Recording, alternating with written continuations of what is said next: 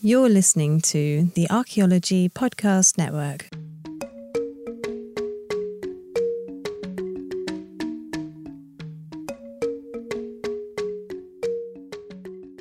Welcome to episode 112 of A Life in Ruins podcast, where we investigate the careers of those living life in ruins.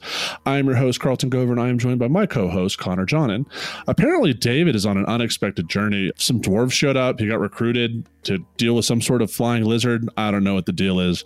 But today, we have with us, once again, Dr. Devin Pettigrew, graduate of the University of Colorado Boulder, who has appeared 3 times already on episodes 18.2, episode 19, and then to talk about his dissertation, episode 75. And today we are blessed with Devin's presence to talk about another recent experiment that both me, Connor, and David got to take part in, as well as Donnie Dust and some others, Chance Ward, Tom, don't know Tom's last name, and Hansen. That's what I thought. Tom Hansen and Phil Britton. But today we're going to be talking about an article that came out relatively recently came out August 2021. So last, beginning of fall, called On the Efficacy of Clovis Fluted Points for Hunting Proboscideans by Aaron et al. So just to start us off, Devin, how you doing, man? Oh, doing pretty good.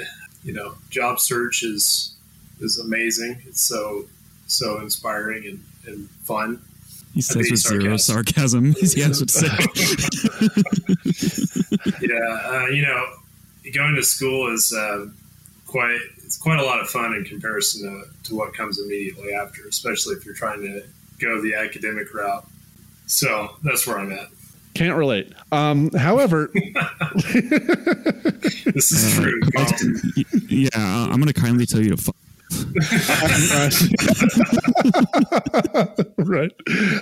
But more seriously. So I guess, we've been you reached out to us, put this on our radar months ago, and we've been talking about it for like 8 months now, having you on the podcast to chat about this article and kind of explain some of the main points that are made, the data that's used, and how it could be better.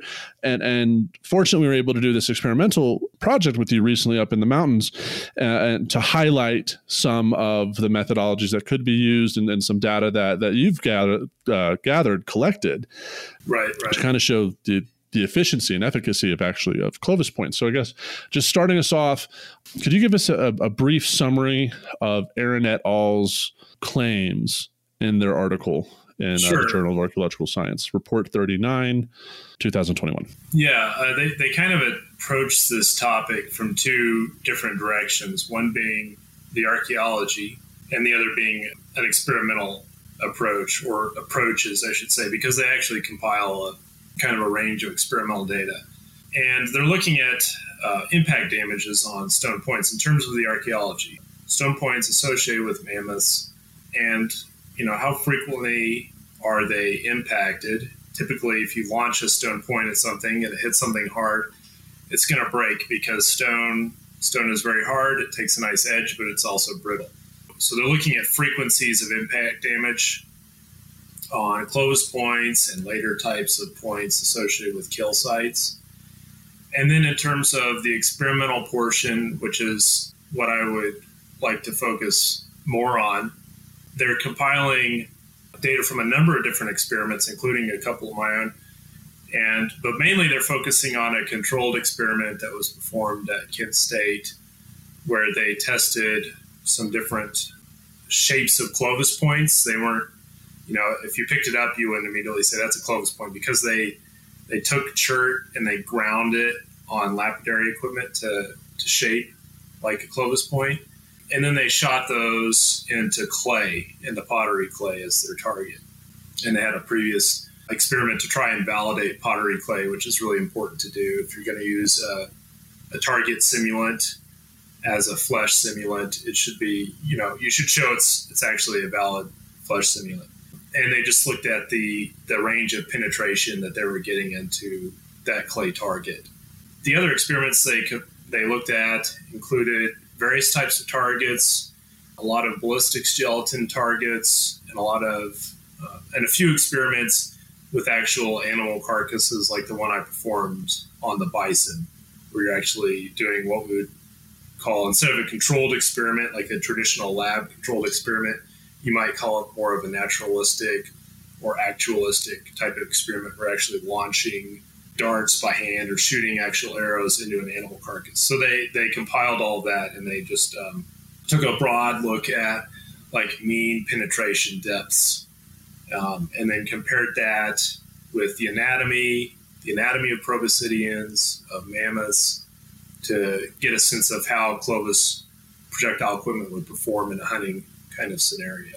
I guess to really quickly summarize, they found that Clovis points have a lower frequency of impact damage than, Clovis points found associated with bison do. So the ones that found associated with mammoths weren't as frequently impacted. That's kind of a real broad overview of that segment.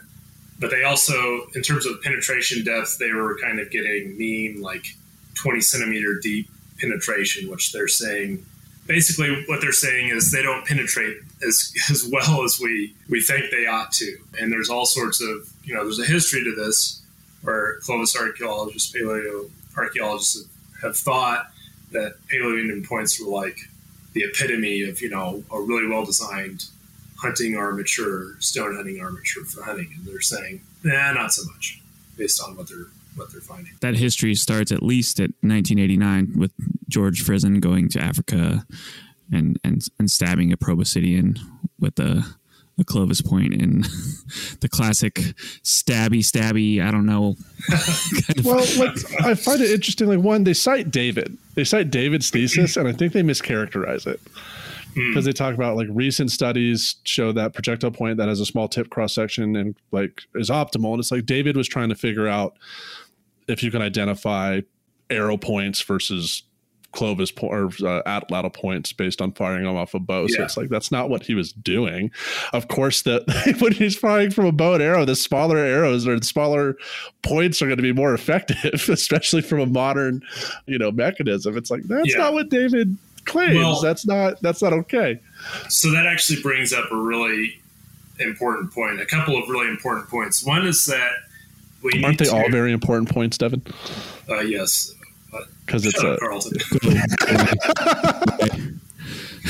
If I was the producer, I would mute you. Just kick him out. What was I saying?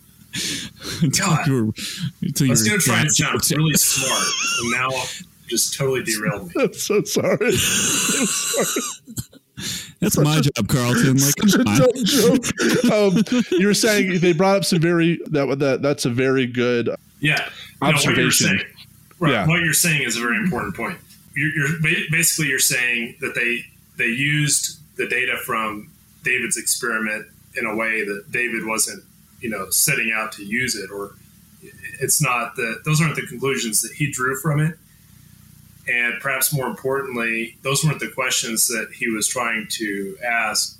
And that plays back into the experimental results in a lot of ways, right? How we design an experiment. We're going to set up an experiment to answer certain questions. A lot of times we're trying to use a hypothetical deductive approach where we've got a hypothesis we're trying to test, and we have a very specific experimental design that's going to address that. So David's hypothesis was in anything approaching how they use that data. Now they have a table of experiments that basically you can make the same kind of complaint about. That doesn't mean that, the way they're using those data isn't, at all applicable to what they're trying to say, but it does, you should start off being a little bit careful for that reason. Well, I want to take a point, like actually kind of talking about that same table. They only use one of David's points when he used multiple. I think it was like 30, wasn't it, Connor? It was like he used a large amount of the same style of side notch point, but in 30 different sizes. And in their table, they just have one. They have one entry, but it has 7 samples for it. But I think But they're not the same size. Yeah. Yeah, and I think, but he shot multiple sizes. I thought he definitely shot more than 7. So they're only picking a couple examples out of that. Yeah, and they're reporting like a mean average speed, right, from that. Yeah, and they're also reporting a mean penetration depth from my bison experiment, but they only used the results from the shooting the bow and arrow. And if you recall, the bow and arrow used in that experiment was it was like a 50-pound Cherokee bow with a lightweight cane arrow, river cane arrow. Not the kind of bow and arrow setup that if you were a modern hunter and you were going to kill a bison and somebody said, you can do this hunt, here's a bison, what are you going to use? And you brought that out, somebody would think you were nuts. They also pulled together mean penetration depths for my hog experiment. And here's the main point. Bows and arrows, just like bows and arrows, atlatls and darts are highly variable weapons. They come in a lot of different sizes. They carry a lot of variable range of momentum, kinetic energy. And what we set out to test in that hog experiment was a range of atlatl and dart sizes, including replicas of darts from the Southwest, the U.S. Southwest. These are replicas of what we would call archaeologically basket maker weapon equipment from the late Archaic in the Southwest. So, roughly 2,000 to 4,000 years ago. And they're pretty light. The darts are small and light. They're only like 5 feet long or so, approaching 6 feet long in some cases. And so I was really interested in these weapons for quite a long time, and I wanted to know, could you hunt a bison with one of these? And so when I did my master's thesis, I really wanted a bison. Actually, I wanted one since my honors thesis for my undergrad. At that time, I got a dead bloated cow. And then for my master's thesis, I got a pig instead of a bison. But we may do. The point is, though, that those darts do not perform very well on a pig.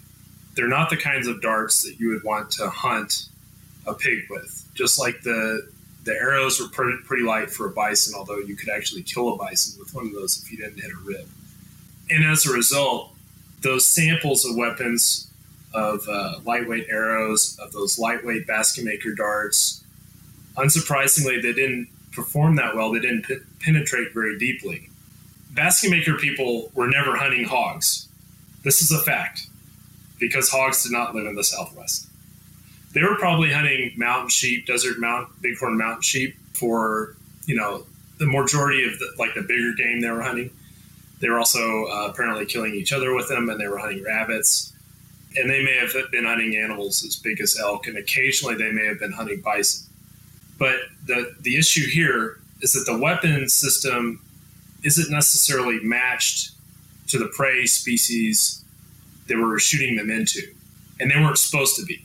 We were testing, this is my point. The hypothesis was, basket maker weapon systems could not kill a hog, or basket maker weapon systems could not kill a bison.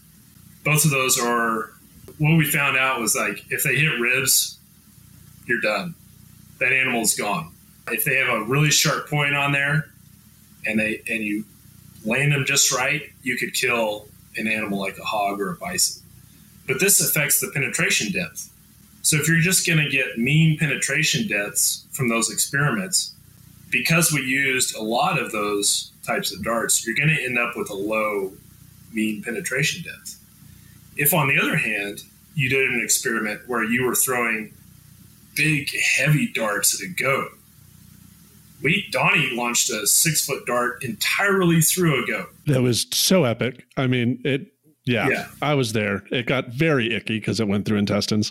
Yeah, it was gross. I do not recommend that at all. And I'm done testing goats. But it hit right behind the ribs, and it just, the whole dart just launched through that goat. And if that was all you were testing on that kind of animal, your penetration depth would be way, way higher. So, what you're asking and the kinds of iterations of weapons that you're using is really important in these experiments, and it's going to dramatically change the experimental results. Because a big thing they're talking about is they have that histogram under that table saying that, this is where Clovis points fall based on the accumulation of all this sort of data. But like you're saying, there's no contextualizing it into, why they're firing. Are they all testing penetration, or are they asking different questions? Because that's that. I think that's what starts their argument, is that okay, Clovis points don't really penetrate that well based on all this reported data. Yeah. But like you're saying, there's no contextualizing. You don't know enough about the atlatls or the darts or anything like that, right, to really feel comfortable asking that question. Well, and they mention, on page 8, quote, there are documented experimental instances of full-size darts penetrating all the way through pig, bison, or caribou carcasses. But these individual instances are anomalies, not frequent or even semi-regular occurrences. Now, based on my experiments being Devin's Tonto in a lot of these cases, it's like I've seen it every time we've done one of these experiments, a dart has gone through, if not all the way through a carcass. I put one through a bison. You can see that on YouTube. Donnie put that one on through a bison, and that's on the same YouTube video. Yeah, Carlton, you got like almost a meter penetration through a bison.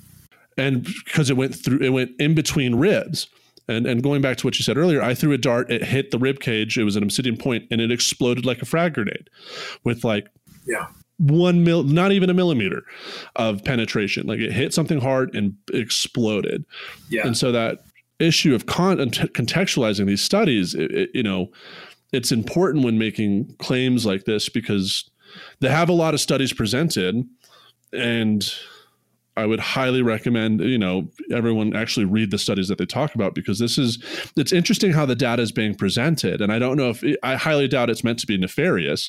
And we're speaking of this because Devin is actively quoted in all this. Our podcast host is actively quoted in this, and we've all engaged in these studies. Like, we're coming at this from a lens of, unlike some of the other things we've critiqued, we actually kind of know what we're talking about when it comes to this content. Yeah, this isn't the Hope Oil or the Revolutionary War. Like, we get this. Like, this is like stuff we understand. My proudest moment is putting that dart clean through a bison. Like, don't take that away from me. It looks like we're clean through this segment, though, and we will be right back with episode 112 of A Life in Ruins podcast. Welcome back to episode 112 of A Life in Ruins podcast. We are here with Dr. Devin Pettigrew, and we wanted to start off this segment of the podcast really focusing on the experiment that they did. So we kind of characterized and talked about how they're summarizing other people's experiments and using their data to kind of at least start asking this question if Clovis points are very effective at penetrating things. But there obviously is two parts to this. So Devin, do you mind explaining, kind of what they did for their experiment to kind of also test this efficiency of Clovis points? Sure. Yeah. Basically, they have a setup there in their lab that they've used to ask a lot of different questions, to perform a lot of different experiments, and they have. So the specifics of their setup is they have a 29-pound draw compound bow, and it's mounted on a mechanism that will shoot it consistently, called a spot hog hooter shooter, I believe. In any case. Oh my God. That's what it's called. Yeah.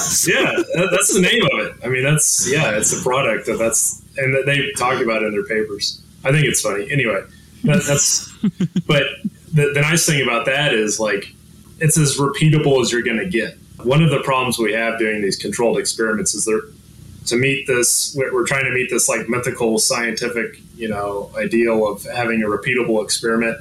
And no experiment is actually like perfectly repeatable, just because there are like all these subtle differences that occur, and you can never like do it exactly the same way every time. But for this thing, you can go buy the same bow and you can go buy the same thing that they're using. So that is nice and a smart approach. What was the draw strength on the bow that they used? 29 pounds. And what's the recommended pound strength for hunting elk in Colorado? So they actually just removed the recommended poundage, but I think most compound bow hunters would tell you most traditional bow hunters would tell you at least 55 pounds of draw. And I think most compound bow hunters are going to be using something more like 70, 80 pounds of draw. Yeah. And why is that important? Well, because it results in a different arrow speed. The poundage of bow it gives you a rough indicator of the arrow speed. So people are going to say, you need to hunt with at least a 55-pound draw bow. Well, that could result in different arrow speeds depending on the specific material of the bow and the design of it, whatever, yada, yada. But the goal is to get enough speed on an arrow with enough weight and an efficient enough armature on it that it's going to penetrate the animal that you're after and kill that animal. And you, as an quickly. Experienced and successful hunter, what would you use a 28-pound bow for hunting? Well, a 29-pound compound bow, you could probably feasibly go out and hunt like small deer-sized animals with that if you have really efficient broadheads on there, but obviously not an elephant. And and I think probably you'd run into a lot of hunters that would tell you to use a heavier draw bow as well, even for hunting like little deer. Right. And even for ethical reasons, hunters want to be able to dispatch and harvest animals with the least amount of pain for an animal. Correct. Use a lower draw strength that animal could suffer. So correct. Yeah. You're trying to get pass-through shots. That animal needs to drop as quickly as possible, both for an ethical reason and so you can actually retrieve that animal. So are there any studies of like maybe parts of prehistoric bows and like their theoretical like draw weights they would have as part of that? Yeah, I mean, and they range just like modern ethnographic or more recent ethnographic bows.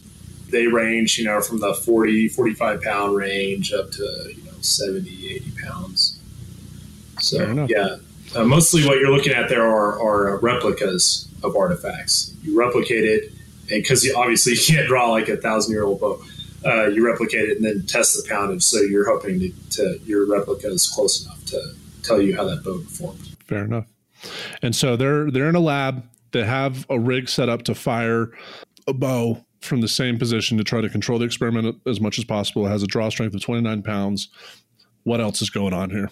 And they're shooting it into clay. I can't remember the specific distance, but it's pretty close, something like 5 meters. And their arrow weighed about 72 grams.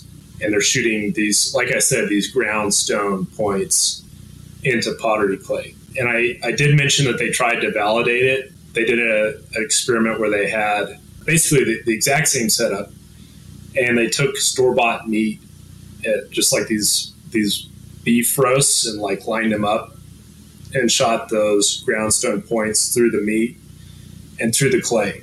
And they got similar penetration. However, they also shot an arrow with a regular pointy field point on it, so just a round little point that you would shoot for target. And that penetrated deeper into the clay than into the meat. And we're also concerned here about how sharp their stone point actually was because, like I said, it wasn't knapped. It was ground to shape on lapidary equipment to, I think, at least 60 grit lapidary equipment, which is like a really rough grit, potentially as high as 200 grit. But I recently heard a podcast with Ed Ashby, who's a bow hunter, saying you could ground a broadhead with like 60,000 grit, and that makes it pretty sharp, but not as sharp as like if you strop it on leather. So like 200 grit. I don't know. So we don't know how. The point is, we don't know how they compare in terms of their sharpness to like a napped edge. And if it was sharp, it might penetrate better into meat. Okay. So what's the issue with using clay? And as an extension to that, like, are there also issues using ballistics gel, which is another common target material? Yeah, and there are quite a few of the experiments they put in their table use ballistics gelatin. So this is something I looked at really closely, and there was a past experiment that did shoot crossbow bolts and arrows into ballistic soap, which is used commonly in Europe, ballistics gelatin, and fresh pig carcasses. And basically, there's two really big issues with the ballistics gelatin. The first being that in this experiment, they, just like in the Aaron, actually the lead author is Key, Aaron, and others experiment shooting groundstone points into clay and into meat, as well as field points into clay and into meat. In this experiment, they found that field points penetrate deeper into those target simulants. the field point penetrates deeper into ballistic soap, deeper into gelatin, and a lot more shallowly into the pig carcasses. So it would penetrate like 40% as deeply or less deeply into the actual carcasses than it would into ballistics gelatin. When they shot broadheads into those targets, they got the opposite result, so that the broadheads actually penetrate a lot more deeply through the pig carcasses than into ballistics gelatin or ballistics soap. And so what that tells us is that those two target simulants are not scalable to flesh. They're supposed to be flesh simulants, meaning that they scale to flesh. So this brings up the second problem, which is that firearms research has for years studied target simulants and found one that works for bullets. That being widely accepted 10% ordnance collagen-based ballistics gelatin. So basically, to make that, you're going to take a pig or cows when you butcher them. You're going to take parts of those animals that you don't save for the grocery store, tendons, bones, hide. Those get processed really extensively in a factory with a lot of pipes and hot water, acid extraction, and you end up with like pure collagen protein. That's what you're using for the gel. But you have to use the right amount of it. It's not that there's just like a thing out there called collagen protein and it's like flesh. You have to mix it just right. So you get 10% of that mixed with distilled water. You mix it all up just right, following all the proper protocols. You cool it just right just to the right temperature, which is 4 degrees Celsius. Pull that out, and then you have to calibrate it. And there's a protocol for calibrating it. Once you've done that, then you can actually test it. And then you're going to get similar penetration depth for bullets into that material as into pig flesh, pig muscle, right? That's what I mean by flesh. It's muscle plus like some gristle and stuff in there, flesh. So that material has been determined to be scalable. What we're seeing basically is that ballistics gelatin, even though it works for bullets are very different from arrows, and arrows travel at much lower velocities. They have like a sharp cutting edge. We expect the sharpness to do something. So those materials aren't scalable for the projectiles we're trying to study. And just to summarize the results quickly, I've got Doug and I have a paper that will be available as a preprint, at least when this podcast is up. But I can summarize quickly. We shot broadheads they were the same size, same shape, same weight, one very sharp, one extremely dull, into ballistics gelatin. This was actually a synthetic version of ballistics gelatin, and into pottery clay. And in both instances, there's no difference in the penetration depth. We also shot arrows with broadheads, field points, so these are target points, and then blunt points. Unsurprisingly, the blunt point bounces off the ballistics gelatin. However, the blunt point penetrated about 50 centimeters into the clay target, whereas the broadhead penetrated about 17 centimeters into the clay target. The same broadhead on the same arrow at the same velocity penetrated almost 80 centimeters through a bison. So it's another example of how these two target materials aren't telling us what we think they are. Archaeologists we've never gone through the extensive experimental regimen, all the research that we need to do to ensure that these target media are scalable, that they are showing us what we presume them to be showing us. We've never done that. Compare our work to firearm terminal ballisticians, and it's just like, I don't know, we're kids playing in the sandbox. It's kind with a BB gun. Yeah. Just like, completely outclassed, right? And I think that's a larger issue in the field of professional archaeology where we are kind of these copycat scientists, where we took this idea of what is science without really testing. I mean, part of being an archaeologist and anthropologist is we rely on other folks' expertise and we try to apply it to our own work. And clearly what you're saying is that it's not necessarily analogous, that we need to actually look at, like, yes, there's ballistics gelatin that works specifically for firearms, and we haven't tested that applicability to weapons that humans have used throughout the course of time prior to firearms, right? Yeah. Which, I mean, that's alarming, right? We have a whole table in this paper that uses all these different materials, and what you're saying is like actually using carcasses is the best analogy, because the clay and the ballistics gel, there's so much variability in making ballistics gel. Yeah. That and archaeologists never talk. We never talk about that. Yeah. Frequently, we just say we have ballistics gel. So we just need the SCAs to purchase a bison farm specifically for experimental purposes, right? Yes. But there's not saying that we couldn't find a ballistics gel mix alternative that works for arrows and whatnot. It's just we haven't done the research deep into. We haven't done the bullet research, essentially, where people are doing that. Right. So you won't find ballistics gelatin. I think this is part of the point. It's the nature of the material. Ballistics gelatin and clay. Whatever formula you find of those materials isn't going to work. And clay is extremely problematic as well, because it's very hard to control how it's formulated. When you go buy clay, when I went and bought clay to test, they're like, which kind do you want? We have over 30 different varieties, and they're all different. And I'm thinking, okay, in the original paper, they only said we had a low-fire pottery clay. They're not really going into any depth about what those clays are made of, and they can't. Because the potter isn't going to tell you specifically what goes into that clay. It's like a recipe for, it's like grandma's recipe. You got to protect that recipe. So it's impossible to repeat it. Yeah. So, but those materials aren't going to work. We got to find something different. And what I proposed, what I looked at was forensic studies of knife stabbings. Forensics are pretty deeply interested in like how humans murder each other with various things, including knives. And they've tested that because it's actually useful to know, like, how efficient is this knife versus this knife? Because you may be looking at a criminal case where you've got, two possible murderers. One's a, 5 foot tall petite female, and the other's like a 6 foot tall dude. And based on like the angle of stabbing and the force necessary, that could be important.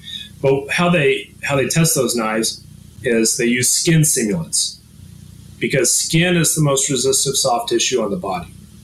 And it's the first barrier you have to penetrate. It's understandable. Skin is what protects us. Our skin protects us from the outside world. And it protects us from projectiles and things like that. First, you got to get through skin, and you have to get through clothing. So they're testing the efficiency with which knives penetrate through skin, and then that gives them a way to compare different knife designs. And that's essentially what we're trying to do in these controlled experiments, is compare these different designs. A lot of times, what these folks are trying to do is look at overall penetration depth. The problem here is that we want to know how analogous this experiment is, right? We're trying to know how these points and these weapons that the points are attached to would perform killing mammoths. So then we need to account for the thickness and resistivity of the skin of the mammoth, the muscle underlying it, how deep is the body cavity, all these factors that are particular to mammoths. So that's the kind of target, unfortunately. We need a target that tells us, more about what mammoths are like. You can't, a reindeer is different. And a dog, there were some early experiments on dogs. They were dead. Everybody's going to be upset about that. All these animals were dead that were used in the carcass experiments. But, none of them in the table are elephants or mammoths. So if they bring back mammoths and they can breed them, I don't know if they can bring back mammoths or get them semi out of extinction with something like that, you'd be interested in participating with. Oh my God! Possible. But the media fallout would be horrendous. Can you imagine? Even though it was dead beforehand. People just don't like this stuff. Let's be honest. That's part of the issue we're running into. Is people don't like. You have an animal that's dead, even if you're going to eat it afterwards. People don't like it. Right. So based on the design of this experiment, the low poundage of the bow, typical to what would be recommended for hunting something big, what we consider big game today, which is elk, which is still much smaller than an elephant, which is not necessarily analogous to a mammoth. And the kind of target that they used, would you, based on your professional opinion, would you do you think that the results they came up with are accurate? Yeah, or meaningful. Or meaningful, yeah. No. And again, let's think about the target media. If you use synthetic ballistics gelatin like I did, you're going to get very shallow penetration. And in fact, they cite one of my favorite experiments article by Wood and Fitzhugh, where they shot different kinds of points into a reindeer and then into synthetic ballistics gelatin. I find that their experiment really useful, but they calculated, they had 3 different point types: obsidian, bone with an edge, and then bone with obsidian glued along the edge. And the points that penetrated the absolute best were the obsidian, the napped obsidian points through the reindeer. And the points that penetrated the absolute worst were the napped obsidian points in the ballistics gelatin. So what we need to do is take out, if we want to know how those points perform against a reindeer at the given values of kinetic energy, momentum, we need to first remove all those shots with ballistics gelatin. Okay, that material may tell us something about something. I don't know what at this point. So there's that problem, and this problem carries over to clay. And then in terms of the lightweight bow, Carlton, you were mentioning, they shot a light poundage or a low weight dart, an arrow basically that mimicked like a really small outlateral dart that weighed about 72 grams. The really small, like basket maker darts I was talking about at the first, that we threw at the pig, those weigh about 90 grams or so.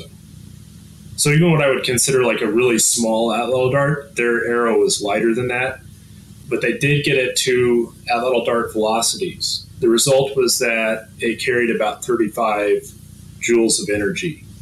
And there was another extremely useful article compiled by Steve Tomka, about the endurance of outlateral and dart weaponry after the bow. And he compiled all these recommended values of momentum and kinetic energy for hunting animals of different size.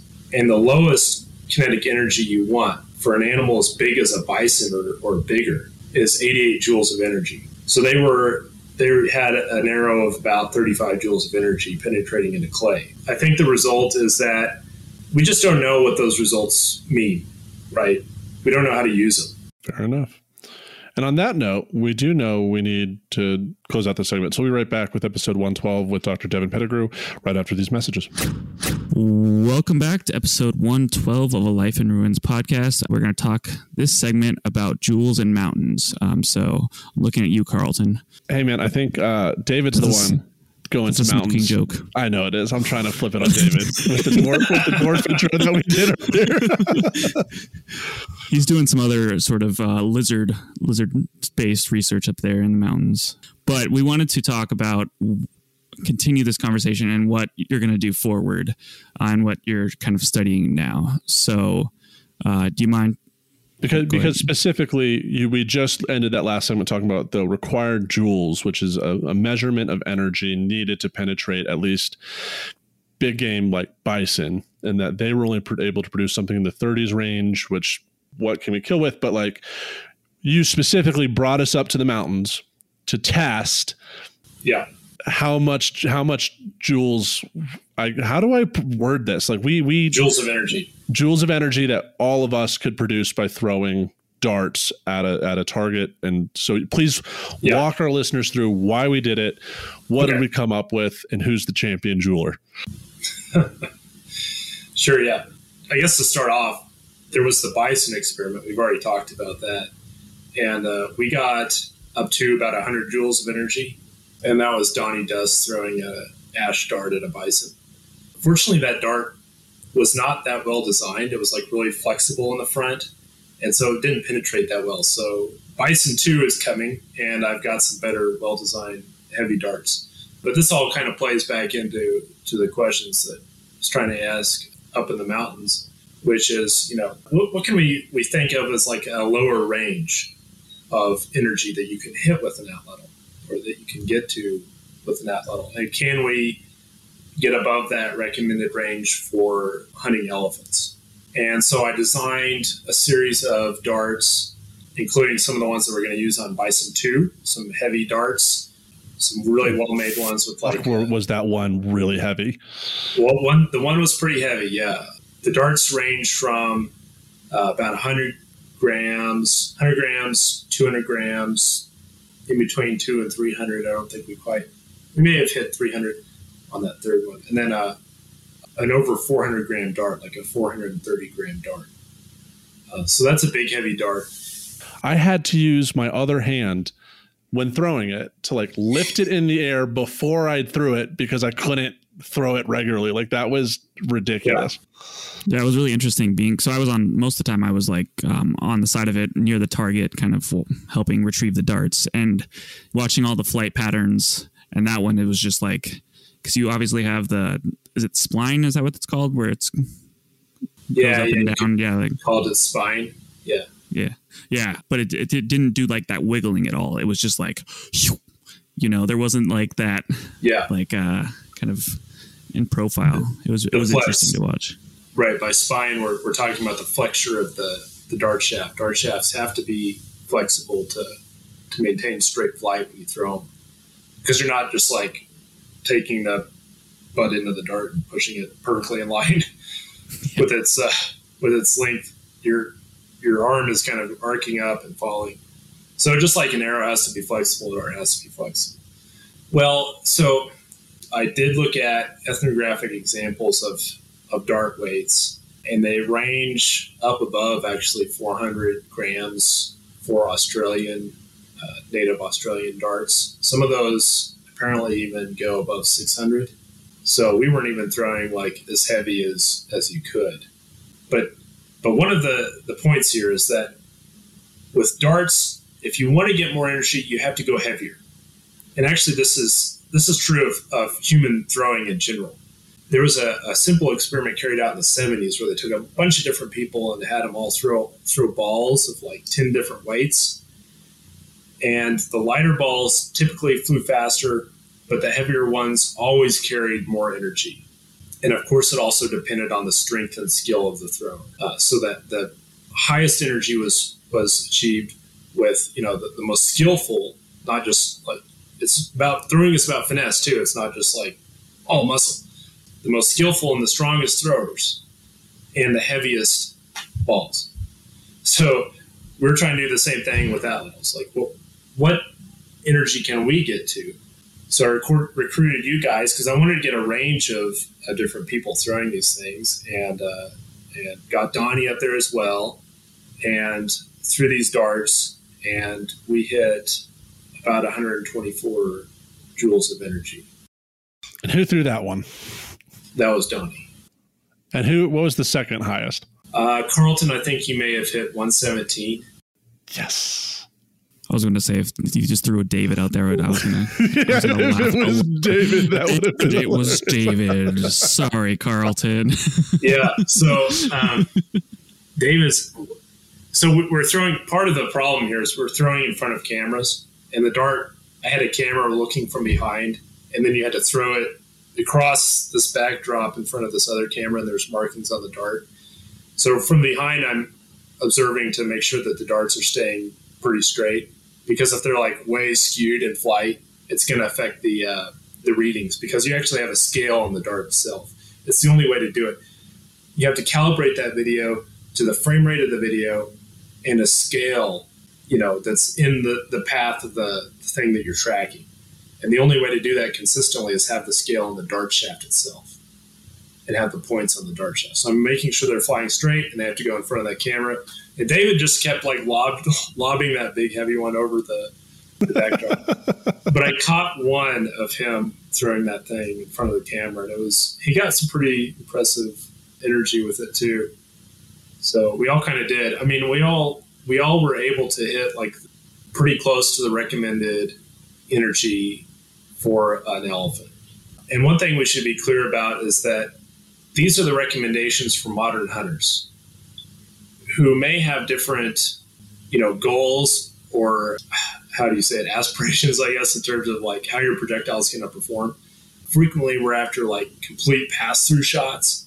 And what I noticed on the Bison was that you definitely didn't have to hit those recommended joules to be lethal to the Bison. If you wanted your projectile to consistently be able to like bust through ribs and penetrate through, it's a good idea to have those high joules. But, so on an elephant, I think it's possible that there's more leeway than what we're anticipating, especially when you have sharp armatures, because if you have really sharp armatures, they're able to cut through that thick hide. And then once you get through the hide and through the muscle tissue underlying it, if you're in between ribs or your projectile is skipping around ribs, you get into the body cavity, the organs are actually way less resistive. So once you get through that rib, the skin, if your projectile is well designed and it's like, it doesn't have like big bumps along the shaft and stuff, it's going to slide right on through. So yeah, I think we may be underestimating these things' ability to penetrate through an elephant. Well, also, like, I think it's important to note this whole thing happened. We had my graduation party. We were able to, like, it just so happened David and Connor and others were in town, and you were able to round up all these atlatl throwers who haven't thrown an atlatl in quite some time, and throwing darts we didn't practice with for the first time, and also changing the weights, which changes the mechanism of how you throw them. And we were able to, in this like really quickly put together experiment that was, I mean, not, but you've done this experiment before. We knew the mechanics. It was just like, we were able to round up a posse really quick and illustrate, the point of this wasn't to record penetration depths. That's the point of Bison experiment 2, but we're able to initially show that we're able to throw with amateur level atlatl throwers, dart throwers, that we can hit the necessarily joules required to take down a modern elephant. Absolutely. And so that's different than like if we were habitually using atlatls, we had our favorite dart, it's our equipment. Like we're all using Devin's equipment that we're not necessarily familiar with, and we're able to do it. And so, next step is Bison experiment take 2, where we're using the same darts that we used to do with the joule to record joules. And in that experiment, right, like you had already mentioned in the first one that we had done, which we talked about on this podcast up in Montana, there's a YouTube video about it. We were able to record joules. Donnie was able to get to over 100 with darts that weren't that weight that you had just explained. If you want more joules, you need heavier darts. And so this next experiment, so it's fully funded, like we're green, go ahead to do it? No, not quite yet. So that's interesting. I tried to crowdfund it because granting agencies don't like to give you money to experiment on a dead animal. Did you apply to the Colorado Council of Professional Archaeologists scholarship? There's one that's specifically for experimental stuff. I won that one a while back, yeah. Fair. And that's what I used for my controlled experiments. Gotcha. But when this Bison experiment take 2 happens, we'll use the darts, and we're going to specifically target some of the questions that were brought forth by Aaron et al. To test them and be like, well, this is what we found when using it under conditions with an animal carcass. These are the darts we're using. These are the tips. These are the throwers. These are the atlatls. Because your first Bison experiment that I will attest to my dying day was highly controlled in the manner of the technicality of it, the fact that every dart was numbered, every point was numbered, the throwers, the atlatls, the penetration depths, like your data collection was significant that I'm not seeing when I read these papers, when you share them, I don't see that same. Yeah. Right. I just don't see the same. And so, I mean, granted, they have supplementary appendixes that it's just interesting. Well, I'm like really excited to hope to take part in part 2, because it's like, this is a really interesting question. And like our advisor during your graduation mentioned, it's like, he put your research in this analogy of like, Devin's research is a small window on this, giant glass mosaic.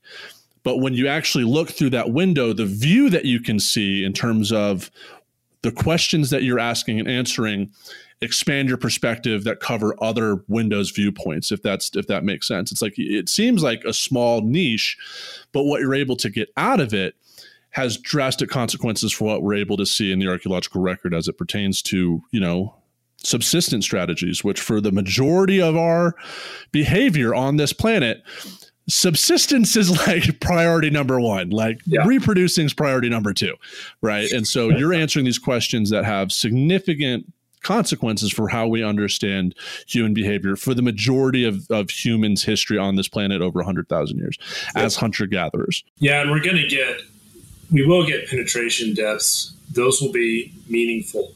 But let's think about the question. I mean, the question is, can you kill an elephant or can you kill a mammoth with an outlet on dart? And let's think about the critique, because we've already, talked about their controlled experiment and what that actually tells you. We've talked some about the other experiments they've compiled. And the same way that a goat is not an elephant, a bison isn't either. So we need to think, and I do think that like the controlled experiments are extremely useful. It's really useful to compare results of like a controlled lab experiment with the kind of naturalistic experiment that we're trying to do with the bison. One way to approach this is to look at what's the skin like on a mammoth? What's the resistivity of that? And can we reproduce that in some way? And then you could actually, reasonably approach this question in a lab, because if you can, with the darts, if we can say you can throw a dart with up to, 140 joules or something like that, a well-designed one, and we're able to shoot that in a lab type setting, and it goes, it's punched straight through a simulant that's supposed to mimic a mammoth skin. That's actually something you can use. So even if we can't do an experiment on an elephant, it's going to be, challenging for those media reasons I mentioned. People really, really like elephants, even after they're dead. But we don't have many of them. Right.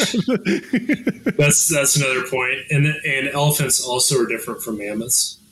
And this paper, actually, if you want to dig into like the anatomy of mammoths, they do a great job, talking about the anatomy and nailing down those resources. So it's a good review of that topic.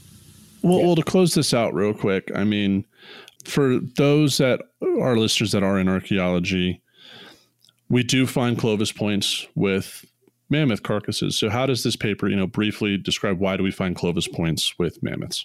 Well, there's some issues here where maybe that we're finding Clovis points with mammoths because they punch through past ribs. Friesen said that the ribs are like rounded in the center more where the lungs are, and that's actually what you would target because it's more likely to hit the rib and skip around it. In this paper, they talk about the quote-unquote picket fence of ribs. Like the way they present the whole argument is it seems kind of like they're really trying to push a view. But why is it that we're finding these Clovis points with these big animals? Why do they have different impact fractures and that sort of thing? It is that we find Clovis points with impact fractures. They are projectiles.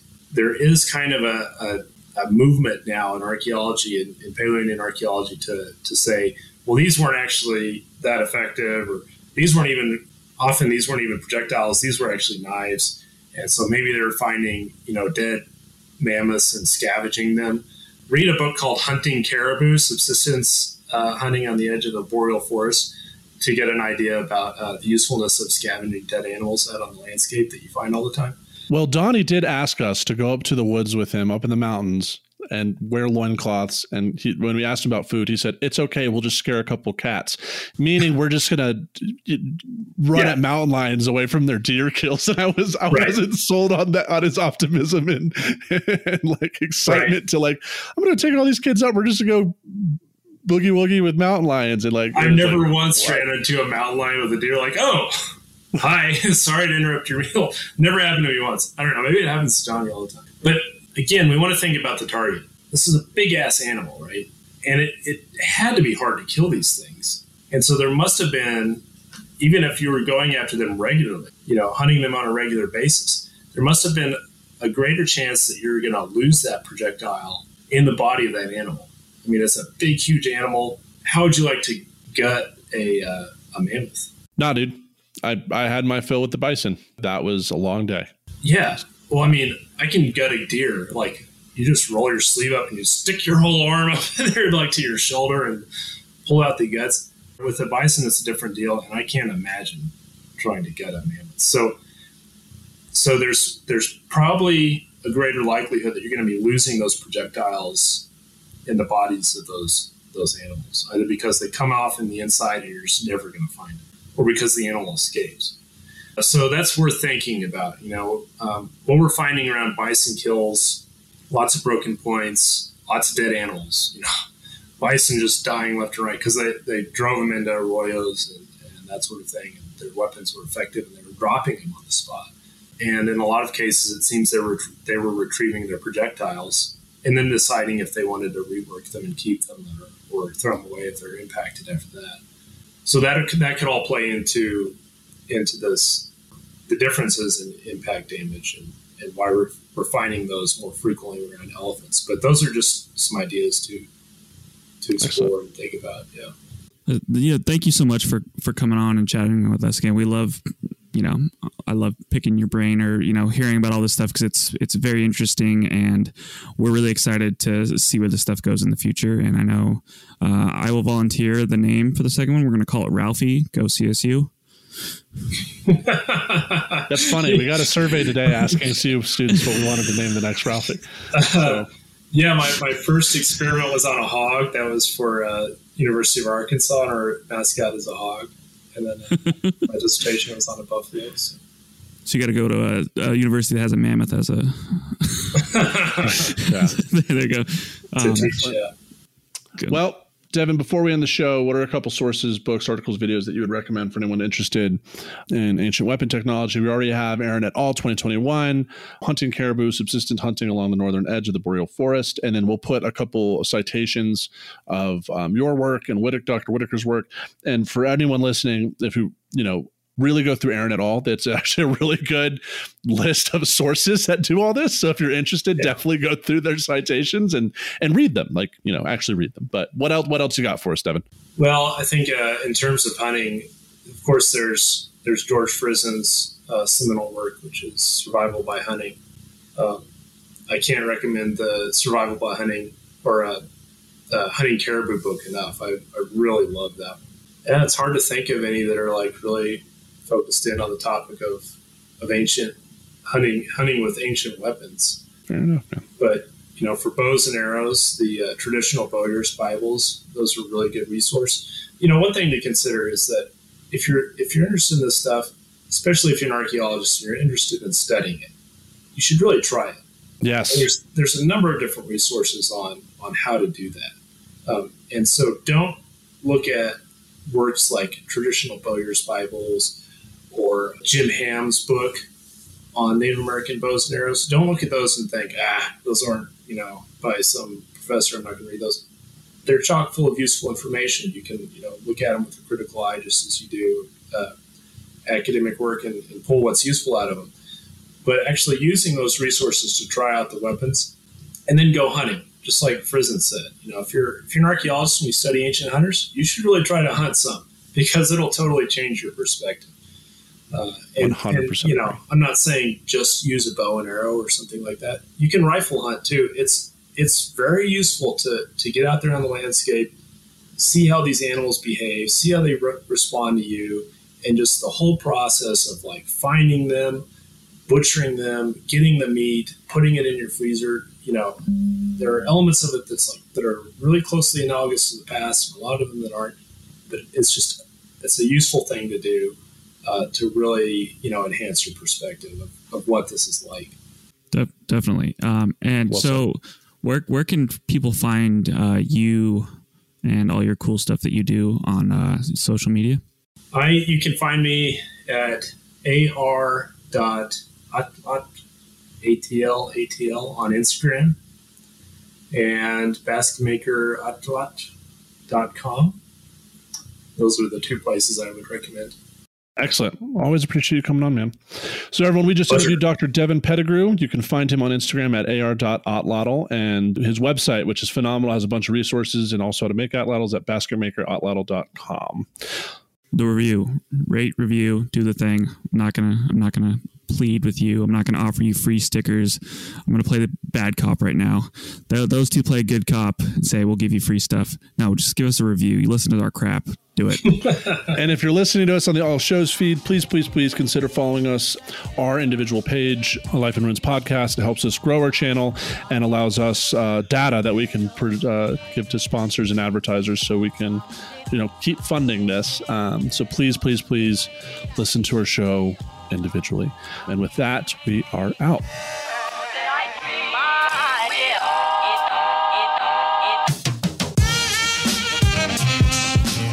Thanks for listening to A Life in Ruins podcast. You can follow us on Instagram and Facebook at A Life in Ruins Podcast, and you can also email us at alifeinruinspodcast@gmail.com. And remember, make sure to bring your archaeologists in from the cold and feed them beer. Well, everyone, it's your favorite time of the episode. If you ever make it this far, Connor, what is your joke for us this evening? So my significant other told me to pick up 6 cans of Sprite at the store. When I get home, I realized I picked 7-Up. Yeah. Thanks, man. All right, we're out.